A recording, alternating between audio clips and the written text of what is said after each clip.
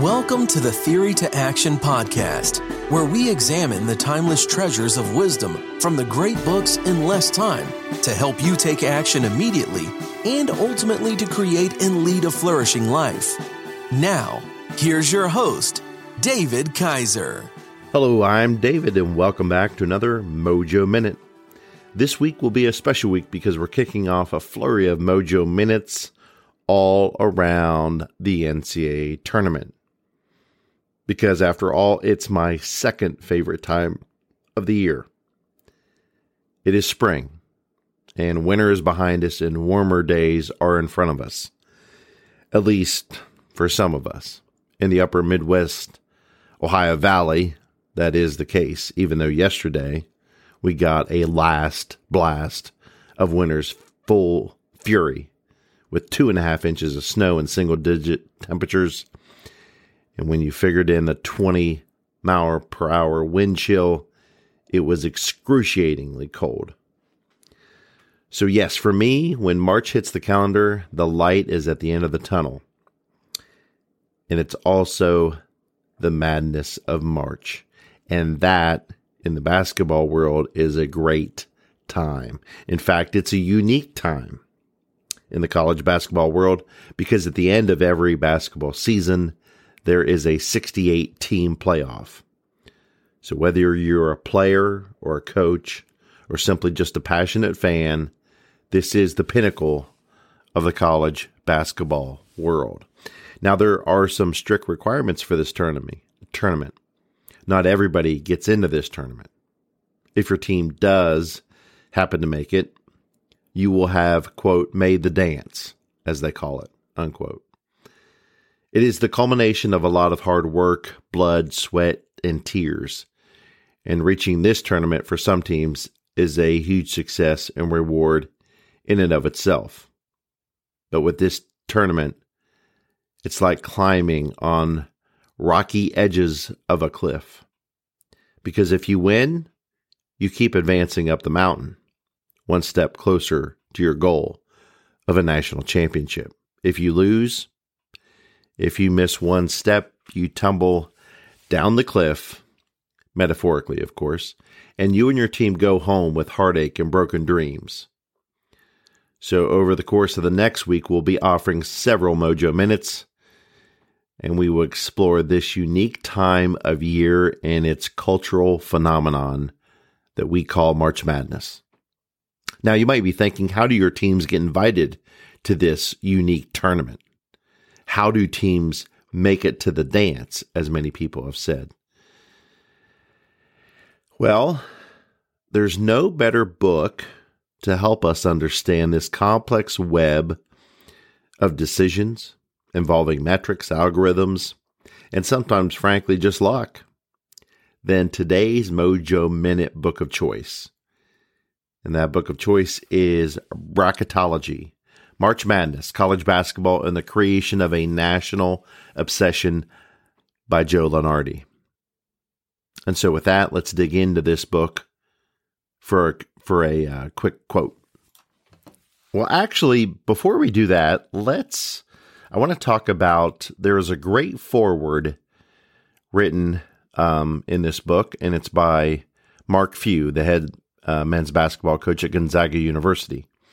And a quick word about Coach Few, so you understand the context of what he's writing in this foreword. He's been at Gonzaga University since 1999. He won AP Coach of the Year in 2017. He won the coveted Naismith Coach of the Year twice, 2017 and 2021. And he's just had great teams in an area of the country not known for their basketball prowess, the Pacific Northwest. And of late, Coach Few has had his Gonzaga squad in the NCAA championship game 2 of the last 5 tournaments. That's an incredible feat. So now let's go to Coach Few as he's writing in the foreword to Joe Lunardi's Bracketology book. Joe's resources are very valuable to coaches because scheduling is such an important part of our job. Scheduling is tucked neatly behind recruiting in importance to being successful in your job as a coach. I think it would be amazing to research how many coaches look at his work and use it in regard to scheduling. He has become an extremely valuable resource. I was an assistant at Gonzaga with Dan Monson. When he took over the head job in 1997, he changed how we scheduled at Gonzaga. We went out and aggressively tried to schedule the best opponents we could for our own experiences within the program.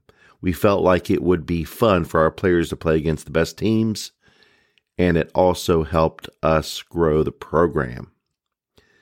We needed to analyze the best ways to schedule, to put ourselves in position to get strong consideration for an at-large bid. He's talking about the NCAA tournament. I don't think that bracketology aspect really took hold of us until the early 2000s, long after we reached the Elite Eight in 1999 and then backed it up with 2 Sweet 16s in the next 2 years. By then, I felt like we had put ourselves in that position. We were already using those types of principles, but we had no numbers to back it up. We were doing it all by feel, knowing college basketball and knowing who was going to be good.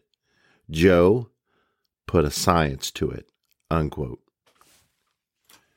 So that was Joe Lunardi. That was Coach Mark Few talking about, in the foreword to Joe Lunardi's book, Bracketology, talking about the science behind getting into the tournament and ultimately successfully getting to the championship and winning the championship. Joe Lunardi puts all kind of metrics, all kind of statistics, all kind of it's really, as Coach Few said it, he puts the science behind this whole tournament, and it's fascinating. So now let's pivot to the UCLA college basketball dynasty, because for years I would get in heated arguments about the UCLA college basketball dynasty. And that dynasty lasted from the mid-1960s to the mid-1970s. And I wasn't articulate enough with my facts and figures to make a compelling case, and I would always lose this argument, of why it wasn't necessarily the greatest thing in college basketball. And I'd always get dismissed very quickly. I'd always lose that argument. But I knew in my gut, I was like, this UCLA greatness has to be put in context.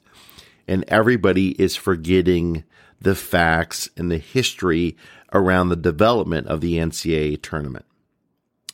Well, Mr. Joe Lunardi, thank you, because he crushes the UCLA basketball program debate and its dynasty in the very opening paragraphs of his book. So now let's go to the book so we can hear the greatness on display from Mr. Lunardi. The UCLA dynasty under John Wooden is overrated. It's not the greatest accomplishment in college basketball history. There, I said it. Bracketology can make you crazy that way. Of course, 7 straight NCAA titles and 10 in a 12-year span is a remarkable streak, but it needs context. Having to win only 4 games for all but one of their championships, 2 victories coming in the weakest region of a much smaller tournament field, made what the Bruins achieved considerably easier than it would be today. Until Wooden's last title in 1975, which was a 5-game journey, UCLA had a much easier road through the tournament than our current champions do. The Bruins never had to face teams from the ACC, the SEC, the Big Ten, or any of the storied independents such as Notre Dame until their very last game. Final Four matchups paired West versus Midwest until 1973. There were simply fewer schools, particularly high-level basketball schools west of the Mississippi. Right on, Joe. Hubba. Let's keep it going. Back to the book. Obviously, those UCLA teams were great. if you were starting Lou Alcindor, later Kareem Abdul-Jabbar, or Bill Walton at center 6 times in an 8-year period, you're going to win a lot.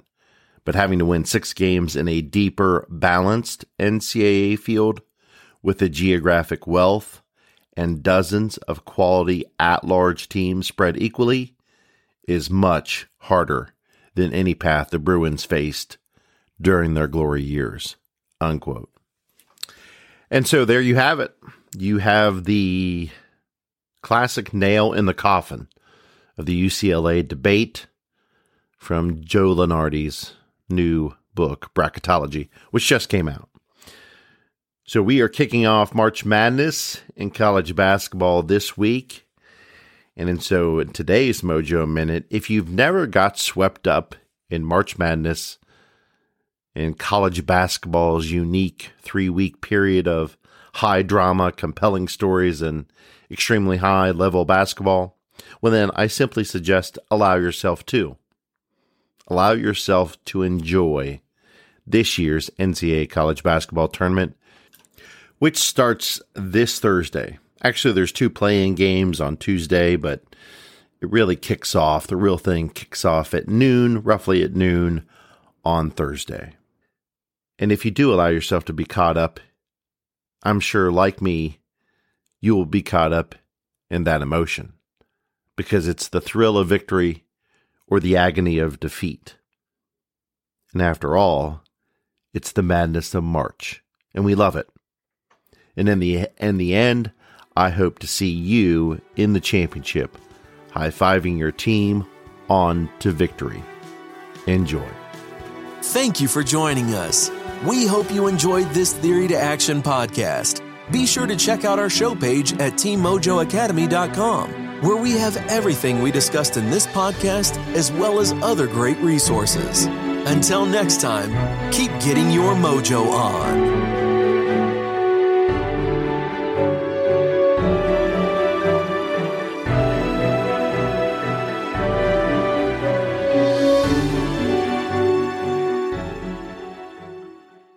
Are you a voracious reader who yearns for a deeper understanding of your favorite books?